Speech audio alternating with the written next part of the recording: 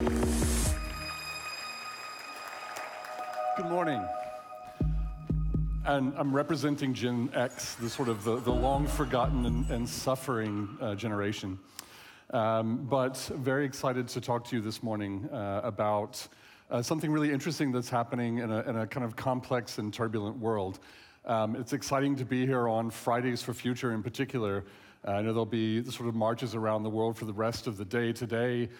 This has been ongoing. It's something that's absolutely necessary, but we also, along with taking our feet to the street and going for direct action around changing climate change, we also need some approaches and some structures and some tools to enable people to lead the way to a successful transition. So I want to talk a little bit about that this morning, but also talk about it in a specific context. And I also want to say that the things that we're talking about here are some personal experience from the work that my colleagues and I do, but basically looking at it from our point of view and thinking about the future in an interesting and very challenging part of the world and culture. Those of you who have had basic geography, you might be able to recognize the part of the world that's sort of depicted here, but imagine in just a couple of decades, maybe not even a couple of decades, that the average daytime temperature outside is not 28 or 30 or 35 or 40, but you might be looking at 50 Celsius, 50 centigrade, as an average daytime outdoor temperature. These are the forecasts for the Persian Gulf, the Arabian Gulf, the Middle East area that's depicted here by 2050. Potentially looking at 4 degrees of average temperature increase. Now you can imagine not just the sort of the shocking experience of what that might be like to walk outside. And if you've been there lately, I've been in the region when we're looking at daytime temperatures of 43, 44. It's quite shocking to the human body, but basically people can't survive outside for more than a few minutes without some kind of protection and life support. Think about what that does to things like the ocean that's nearby. Some of these charts actually show you, I think the row on the top, that the average sort of seawater temperature rises along with the air temperature, completely devastating things like ocean chemistry, wiping out the ability to do fishing, to basically use clean water from these sorts of sources. So we're actually looking, if we continue on the similar track that we're on right now for a region like the Middle East, by the middle of this century, quite devastating impacts just on a kind of statistical level if we do nothing. At the same time, you have a region that's right now heavily dependent on the extraction of natural gas, the extraction of oil, and not just those industries and the revenues that they provide, but also all of the sort of secondary and tertiary effects of relying or at least having some dependence on those revenue sources, but also things like logistics, the exchange of goods and services, travel hubs, all of those sorts of things that sort of come in this part of the world.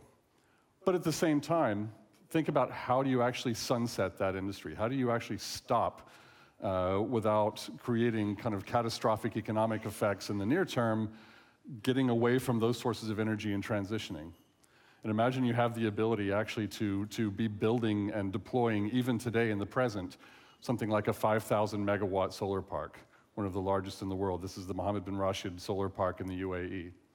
So you're sort of a generation that's stuck between the prosperity that was brought by previous generations in terms of development, taking an area of the world from essentially pearl fishing. And here I'm talking specifically about the UAE and even more specifically about Dubai. From 50 years ago, basically a pearl fishing and small commerce region with very little built environment outside of domestic homes, to a place where you have massive skyscrapers, tremendous affluence, successful industries, but you also know, based on just some of the things I've talked about already, that this has to come to an end, that this has to be basically not just dialed down, but actively transitioned and actively planned away from. When you think about running a financial center, for example, that deals with the flow of currencies, foreign currencies, banking, commodities, gold, precious metals, all of these sorts of things that you know can't continue to be the sort of resource for your future, you have to find a way to get away from that. Yet at the same time, you also are surrounded by the ability to fund and develop and deploy some of the most amazing new innovations and technologies. If you don't recognize this, this is a rendering of what a Hyperloop control center might look like. Sort of air traffic control for a sophisticated network of travel via tube. The idea, the plan that Elon Musk put forward a number of years ago is actually being prototyped and developed not just in other parts of the world like the Netherlands, where I come from, or where I'm based, but also in places like Dubai and Abu Dhabi, where they're looking at eliminating some of the travel between cities over great distances by putting in place these modes of transport. And you also sort of need vision that can inspire people to greater heights. What have we done in the West over the past 50 or 60 years? One thing we've done is develop a space program. A space program that, as John Kennedy said when we launched it, sort of inspired us to do the things that were hard to do, and also that would, drive or generate an entire generation or two of new scientists, new experts, new geologists, new life sciences experts, new bioscience experts. So for the UAE, they are planning to launch next year, I think 2021, the Hope Mars probe that will reach Mars in the year following that. And that's giving them the opportunity to develop a space program, not just to explore the sorts of possibilities of near-Earth space and interplanetary probes, but even thinking generationally. We just had an expert on stage talking about generations. Generations sort of operate on a 20, 25-year basis. But imagine thinking ahead 100 years and planning for the sort of innovations and inspirations that can happen in 100 years by exploring the idea of developing habitable colonies on other planets. Like in this case, this is a rendering of the Mars colony, or sort of Mars habitation that the UAE Space Agency is thinking about. And this is not done necessarily only to think about how we actually put living humans on other planets, but really to address the problems that we have in the here and now, and to address some of the environmental issues that we talked about a few minutes ago, which is the types of solutions that might be developed to enable sustainability on another harsh planet with very low levels of moisture, extraction of water, and the difficulty that's presented in generating oxygen and growing plants and developing agriculture. All of those tools that are being developed for this type of situation can be brought back or utilized here in the near term in Earth. And you would think that there are a lot of countries that are, right now have leaders who are scrambling around thinking long term and putting in place the formal means or formal methods of constructing and imagining possible futures. But as you can see on this map, it's actually not all of the white ones. It's the sort of the pink ones that are hidden here. I mean, it's 2020 almost, and we have very few countries in the world that are putting in place formal structures to actually contemplate, collect information about, develop scenarios for, and deliver on futures that are viable, sustainable, and basically will provide us with some quality of life over the next 100 years. But you'll notice also something kind of interesting about the types of countries that are most in the forefront of doing this. They tend to be, one, small. So small that in some cases, in the case of Singapore, I have to sort of draw a small circle around it and magnify it for you. They tend to be sitting in very tricky parts of the world. Whether it's the Netherlands basically sitting a large percentage of the country below sea level, Finland sitting up against a neighbor who hasn't always been friendly to it over the past few centuries. Singapore basically sitting in an area in Southeast Asia between several countries that it doesn't always have friendly relationships with, next to the sort of massive sphere of influence and the gravity well of China geopolitically and economically. And also a country, if you've been looking at Singapore for the past week or so, is basically exposed to massive amounts of air pollution generated by the haze that's coming from burning in the country next door. So if you're in these sorts of countries, and the UAE is sort of situated in the middle here, and also quite a tricky neighborhood, the Persian Gulf and the Arabian Sea area is often not out of the news around geopolitical instability. You need some sort of means of not just throwing a kind of moonshot to change the trajectory of the country, but actually a more systemic program that can enable the next generation of leaders to have the tools and approaches necessary to develop the kinds of futures that will be needed no matter what conditions begin to emerge. And about 6 or 7 years ago, the government of the UAE and the government of Dubai specifically decided to kind of change tack and basically, develop its own internal future capacity building or sort of future planning capability in a way that's unique from the rest of the world. Not a kind of slow, policy-driven, bureaucratic, long study program, but something that would enable leaders, young leaders, people who are coming up through the economy in different parts of industry and the government who are in their 20s and 30s, to essentially design futures and take on the capabilities that specialists like myself and my colleagues have for our own work, and put those tools in the hands of the entire civil service, everyone across government, and basically make them hundreds of futurists spread throughout the entire sort of mechanism of government there. And so they set up a thing called the Dubai Future Foundation. And within the Dubai Future Foundation, an entity was created called the Dubai Future Academy. In about 2016, we were invited to propose a program to help develop the sort of skills and the capabilities and future sensing capacity of people who are working across all of those ministries.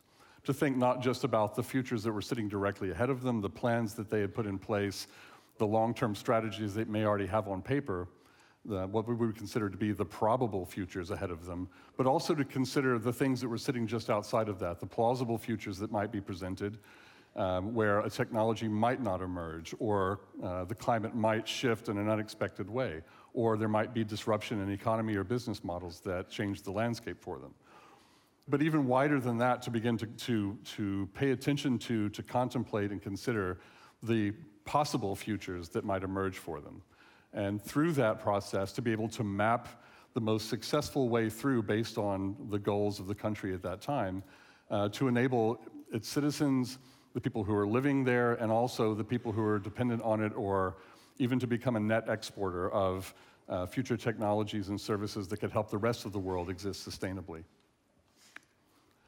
And the decision was taken to actually not just, put this program within a kind of, dry government building, but to put it itself inside of an experiential prototype of the future. The Academy program that we work on actually sits within the world's first 3D printed office building. It looks like a marshmallow, and if you've been to Dubai, you might have seen it as you whizzed past in a taxi. But it's basically itself a kind of future laboratory. It was 3D printed over a period of a couple of weeks, assembled in place, and then basically kind of become part of the landscape, but it's also a sort of visual inspiration.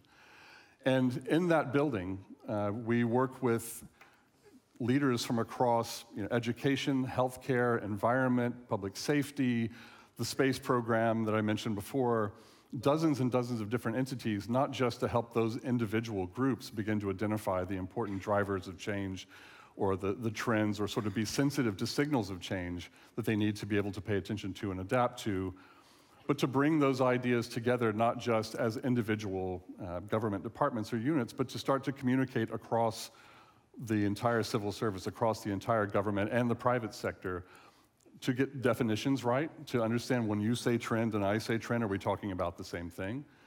And to begin to identify the enormous number of issues and opportunities and risks that they're facing, things like security, air pollution, traffic, human safety, sustainability, emerging technologies, all of these areas.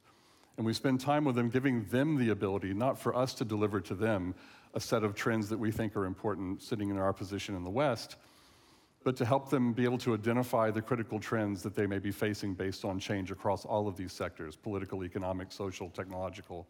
Things like, how do we deal with the development of our economy and the sort of survival of our people and people across the region when we're dealing with the impacts of climate change, and you have things like ocean dead zones that transform the sort of economy that we have available to us, or things like food insecurity, which has already for decades been an issue in the region and has already sparked conflict. The Syrian civil war is basically, you can trace it back to food insecurity that basically emerged in the region after the global financial crisis, based in part on changes in commodity prices driven by global warming and climate change. But the most important part of all of this for them is something we think of as collaborative sense-making. How do you actually get together with other people and not just use the future, or sort of go with the future idea that you have, but begin to bring that together with your colleagues, with people who think differently from you, with people who have very different experiences from you, and begin to synthesize that information down so that you have an agreed base of what you understand the future to be. And this is not as easy as you might think it is, but it's also where the sort of critical insights begin to emerge when you are developing kind of future landscapes or future plans. And also comparing what our conceptions of the future are. If I went to each one of you right now and asked you what you think the future is going to be in 2030, you would have radically different answers. You might sort of have large macro patterns in what you think the future might be like, but even your understanding of what I mean by the future could be quite different. So getting everyone in the same sort of vocabulary, the same grammar, and the sort of a common language source is quite critical, because you may find out that the person who's operating down the hall from you, or who controls half of your budget, or who may be delivering on the plan that you're developing, has a wildly different understanding of what the future might be. So getting those aligned is quite critical. Then a further step beyond that, teaching people how to make systemic connections, teaching leaders of the future basically how to understand how all of their individual departmental, ministry initiatives, grand sort of plans that are developed in many different places across the city and across the region actually impact each other. How do you draw the lines between those innovations or those ideas or those expenditures or those understandings of the rights or responsibilities of future generations, and begin to understand how they actually come together, where they work together, and where they actually clash before you set about delivering those. And then beginning to explore the impacts of them. What happens when we make this change? If we're going to take 50% of the private vehicles off the street and replace them with public transport that is fully electric or fully hydrogen, what are the secondary and third-order impacts of that? It's amazing how quickly you begin to find out that there were things you never even considered, risks that you weren't mapping, opportunities that might be hidden when you begin to explore these secondary and tertiary impacts. And then I think the most kind of critical piece here is then taking the visions that emerge from these sort of mappings of the future and socializing them with each other, basically sharing them with other people and engaging other people immediately, not just in a PowerPoint presentation or a kind of printed study, but how do you actually make an experiential future that communicates these visions that you may have and prototype possibilities, and actually stretch the kind of boundaries of ideas that you can use. Some of the projects that have come out of the work that we've done there, for example, are you might not imagine coming out of that region, but one example was some young women that we worked with from the Space Agency and the Customs Bureau working together to imagine not a kind of collision of their two departments, but what would happen if we actually had an international environmental court where you could enforce environmental policy or enforce international environmental law in the same way that we enforce international criminal law. If a country is given a certain mandate to change its air pollution levels or clean up its energy mix and doesn't do that, could you actually take these people to court? And what would that procedure look like? So beginning to imagine the sort of future processes that may not actually be real, but help us think more concretely about a future where these things are possible. We talked about the Hyperloop a few minutes ago. You may have seen the pictures of the Hyperloop prototypes sitting out in the desert in the US or in the UAE. But we don't really think about, we're actually within the sort of 5 or 10 year envelope of developing and deploying that. What does it actually mean to be a passenger on that? How do you actually deal with the small, mundane details of onboarding and clearing security and transporting cargo and all of these sorts of things?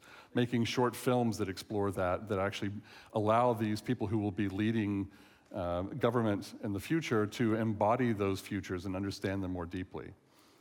This is actually an element of a project that was exploring, right now Dubai has an internet city and a media city and a banking zone and all of these sort of specialty zones that are set out to draw innovation from different sectors, but Imagine a near future where you have a genetic or a genomic zone, and you're trying to attract those sorts of companies to come and develop new solutions for healthcare to your region. Imagine what it might be like. So, for example, the UAE has a very high incidence of thalassemia, a blood condition that actually gets in the way of some couples marrying and sort of creates problems within society there. This is actually a box imagining what your future baby might look like once you've passed a successful treatment for thalassemia, but it also explores the sort of role that government might have to play in ethically tricky situations to allow them to sort of identify the key questions now rather than getting into that future and finding that they're sort of stumbling into some difficult ethical grounds. Or things like mental health. Given all of these transitions and turbulence, how do you actually identify the kind of key mental health support for people? And what would those programs look like? How would you actually help people deal with the mental stress of having to deal with the transitions that are happening in this time period? And embodying futures of healthcare, talking people through the sort of almost in a service design level, the ability to use certain nanotechnologies to support or improve medical conditions in their body. Or actually, this is a piece from a short video where a number of young women were exploring the job transition difficulties of moving from a petroleum-based economy into things like biofuels. And by going through those processes on a kind of human scale, help them understand where some of the barriers and difficulties might emerge so they can begin to contemplate sort of strategies and plans around it. And this actually flips around the way that government usually works, which is to do some exploratory research, to go out and do policy research and development, to very slowly and carefully select a series of targets that they might go after to develop policy for and eventually deploy those and just either support them or get rid of them. But in this case, you're actually putting prototyping and demonstration first. You're actually taking on more risk and trying those futures out at a very small scale in a sort of safe sandbox before you're actually delivering it in the real world. So the key things that we try to work with these leaders on is, number one, becoming comfortable with uncertainty. Typically, government leaders are punished for not knowing, right? This is the sorts of things that we don't like about our government leaders. If you don't know the answer to something, what are you doing there? But coming to the sort of futures that I was describing earlier, we're going to have to become much more comfortable with uncertainty and find ways to deal with it in a constructive fashion. And use different tools and methods to actually enable us to have a kind of prosthetic, a support, a scaffolding structure for thinking about complexity. If you take the average kind of government leader, young leader today, and throw them into these difficult situations, you find that often they don't have the sort of the mental means or the knowledge that's necessary to even imagine a future in detail enough that they can develop successful plans for it. So by giving them the sort of scaffolding and language and the tools to model these potential futures, it gives them a much better method of thinking about the kinds of complexities they'll be facing. And then the last piece of this, I think, is connecting imaginaries. So these kind of interesting future ideas and concepts and experiences that they can imagine to develop policy around or to develop new products and services around. We have to find a way to tie those back to the present, as I was talking about earlier, and connect those to opportunities as well as responsibilities. Yes, we can go out and create a new genetic-free zone to draw innovation into this area, but that also comes with a very, very high degree of responsibility and ethical awareness. And how do you actually allow them to make those connections, to put in place the elements necessary today to build a successful long-term future? Without these tools in place, we typically think on a straight line and imagine only linear futures. And we have to find ways to open that up and allow people to deal with uncertainty, to give the leaders of the future, if we want them to help us or to enable us to make change of the type that we're sort of protesting for and talking about today, then we need the tools in place to enable those leaders to guide that change and to smooth the path in front of us and to enable us to reach a more successful, sustainable, inclusive future in the generations ahead of us. Thank you.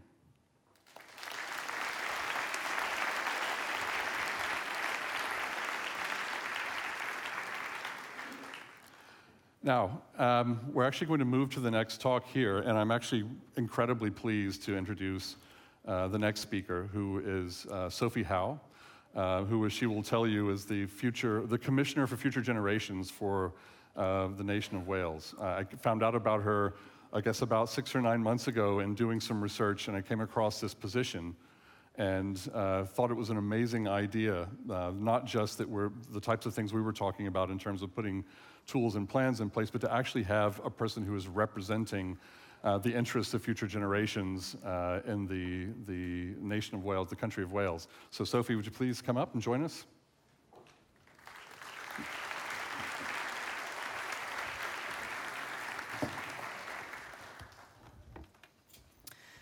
Thank you, or as we say in Wales, diolch yn fawr am bore da. That's good morning in Welsh.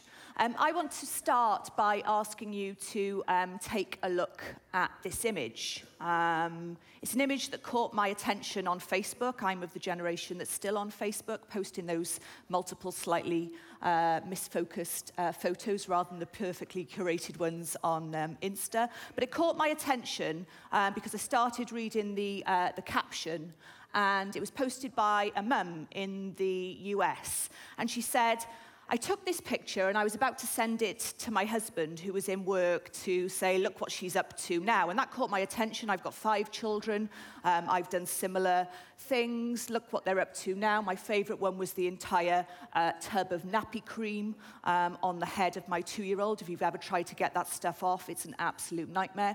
But actually, when I started reading down, this image wasn't what it seems, because what Mum said on Facebook is when she asked a little girl what it was that she was doing, she found out that she was actually practicing for a lockdown drill. She was practicing what they should do when a shooter came into the school. This is a 4-year-old in kindergarten, and this is something that the entire school do once a month to make sure that they are prepared. Now, there was global outrage about this. Of course, as Europeans, this is absolutely awful and terrible to us. We cannot understand how the US are in this position. How instead of doing the very obvious, which I think to us is to have gun control, they are instead teaching their 4-year-olds how to deal with the consequences of the inevitable happening. And of course, by creating this as a new norm, they're absolutely complicit in creating that very future. So you're probably wondering what this has got to do with being a Wellbeing of Future Generations Commissioner for Wales, and why this is a specifically American problem. What is the relevance here to us today? Well, what about this young girl? Oh, wrong way, sorry.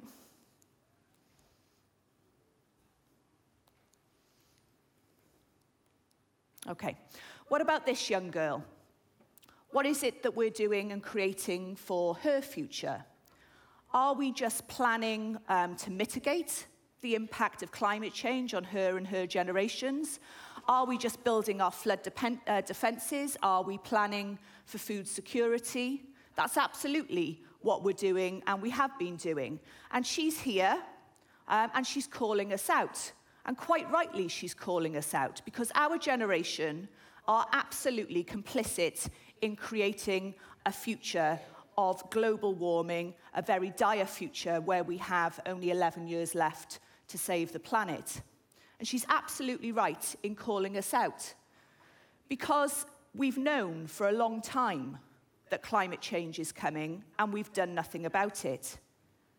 Since Al Gore published his first Inconvenient Truth, since the UN published their first framework on climate change back in the 1990s, our generations have put more carbon into the atmosphere than at any other time. So we cannot say that we didn't know, and we keep doing the same thing.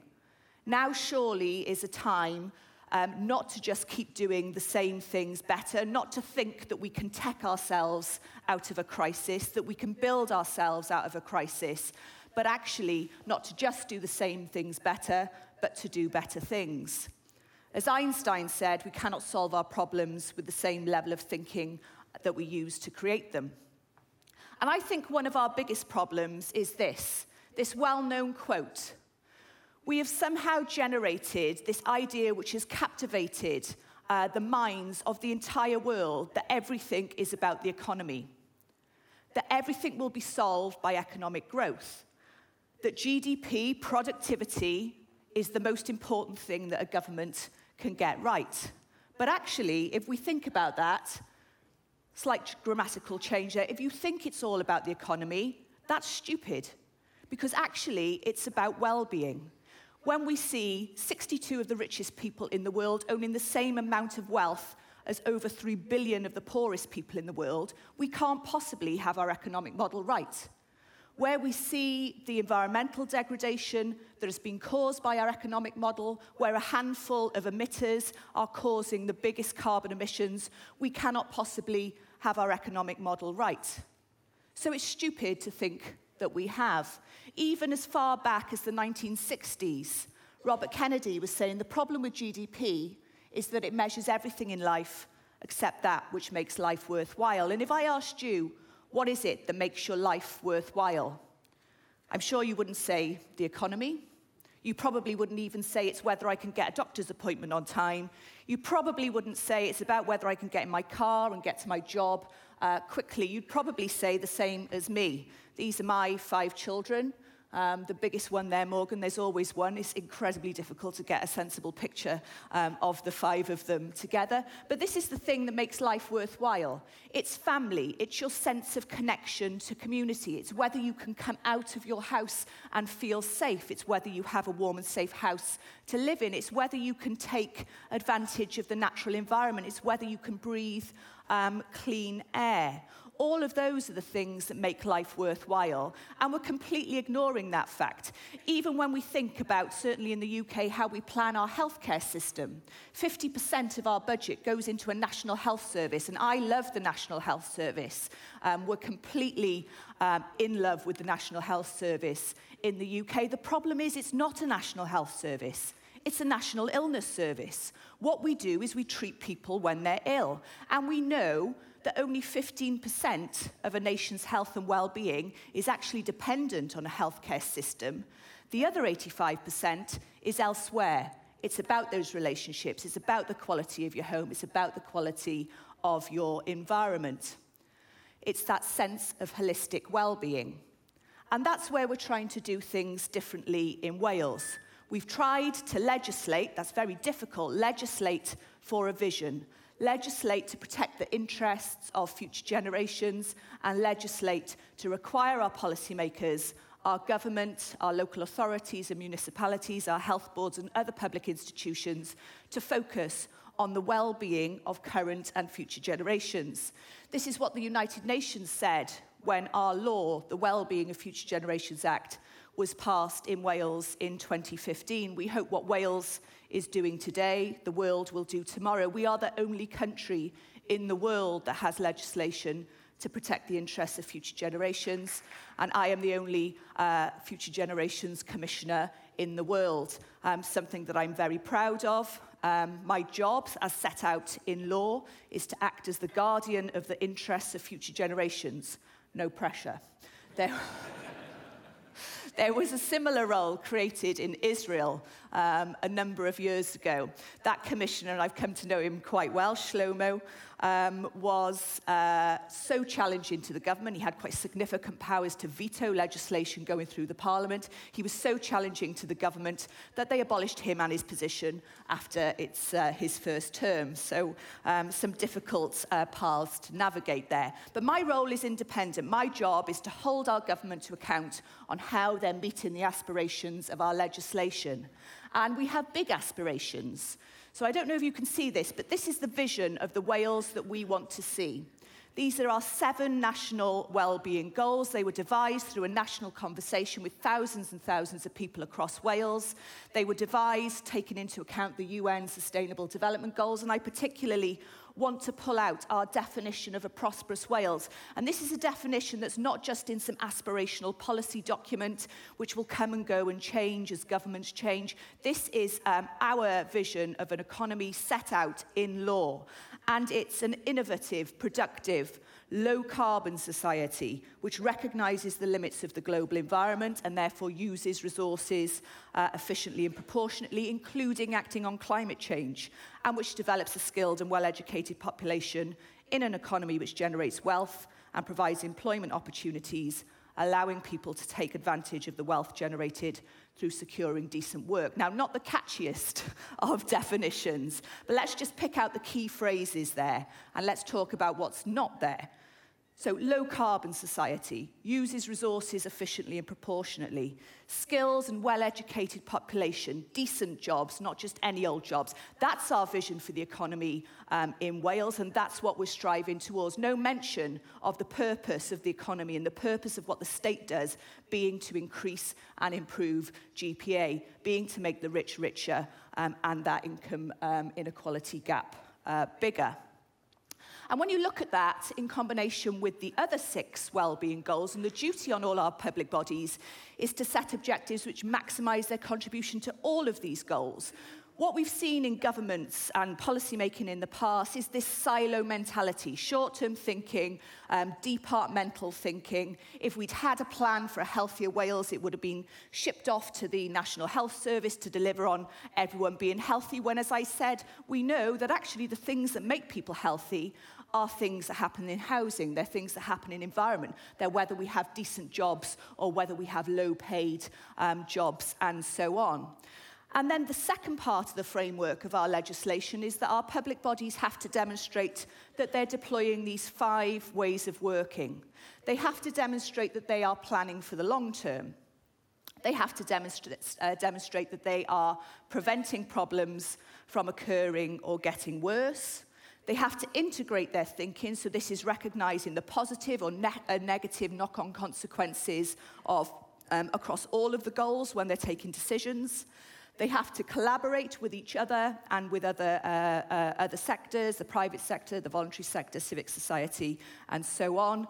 And they have to involve citizens. Now, none of that is rocket science. In fact, the minister who passed this legislation described it as the Common Sense Act. Unfortunately, common sense in these days isn't always that common, so that's why we have legislated in Wales. So what does this mean for the future? Well, our government and our public policy institutions have to take into account future trends and scenarios. That's incredibly difficult, isn't it? No one can predict the future. In fact, there's not a future, there are futures. A range of different scenarios and possibilities. From flying cars, we know that we're likely, we're already seeing automation and artificial intelligence. What will that mean to the human race, where we may have or likely to have in future humans, enhanced humans and AIs? How will we all interact together? What will that mean in terms of the way that society operates? All of these are challenging things for the future, but things that we need to be thinking about and preparing for now. Because there are a number of lessons that we can learn from the past where we didn't do that, where we knew, but we did not take the action. So smoking, we knew long before we did anything about smoking, about the damages that was causing to health. Why didn't we? Back to that economic model. When we think again, and this is back to the economic model, the banking crisis and the global financial crisis, we knew long before we did anything about that this was going to cause significant issues. We did nothing about it. Weinstein, they knew, people knew exactly what was going on. We did nothing about it. And if you think from those mistakes of the past to the things that we now know about and we're not taking action, so if we think about obesity, I don't know what the rates are here, but in Wales, 58% of our adult population are overweight or obese. 26% of children under 5 are overweight or obese. That's a massive challenge coming down the line at us. These issues about automation, artificial intelligence, what that will mean for the human race, and of course, climate change. And despite signing up to Paris, despite warm words, pardon the pun, we are not taking anywhere near the action that we need to take to deal with this existential threat. And also, we're probably not asking our future generations, We're not talking to them effectively. I know it's challenging because they talk a different language to us. They talk in emojis. We've heard earlier on today the skills that they have digitally. I'm just going to share with you this little text exchange from my son, who is 19. Now, I've been called many things in the past. I'm not always popular because my job is to call out people who I think are doing the wrong thing for the future, but I've never before been called G-Dog. Now, as you can see there, who the hell is G-Dog? You. Right, what does G-Dog mean? I'm not sure whether I'm more concerned to find out that it was called, G-Dog stands for gangster dog. Now, I'm not sure whether I'm more worried about being called a gangster or a dog. But do you know what? Whatever he calls me or they call us, we all have a moral responsibility to ensure that we are not landing them in this. So we have an opportunity to change the narrative, to change the way that we do things, and that opportunity is ours. We surely must be in a position where our role in life, where the role of our governments, the role of what we do as individuals is to leave the world in a better place than we found it. So during the course of listening to me for these 15 minutes or so, about 2,500 babies will have been born across the world. What are you going to do to make sure that you are the generation not to secure their fate, but to secure their future? Thank you.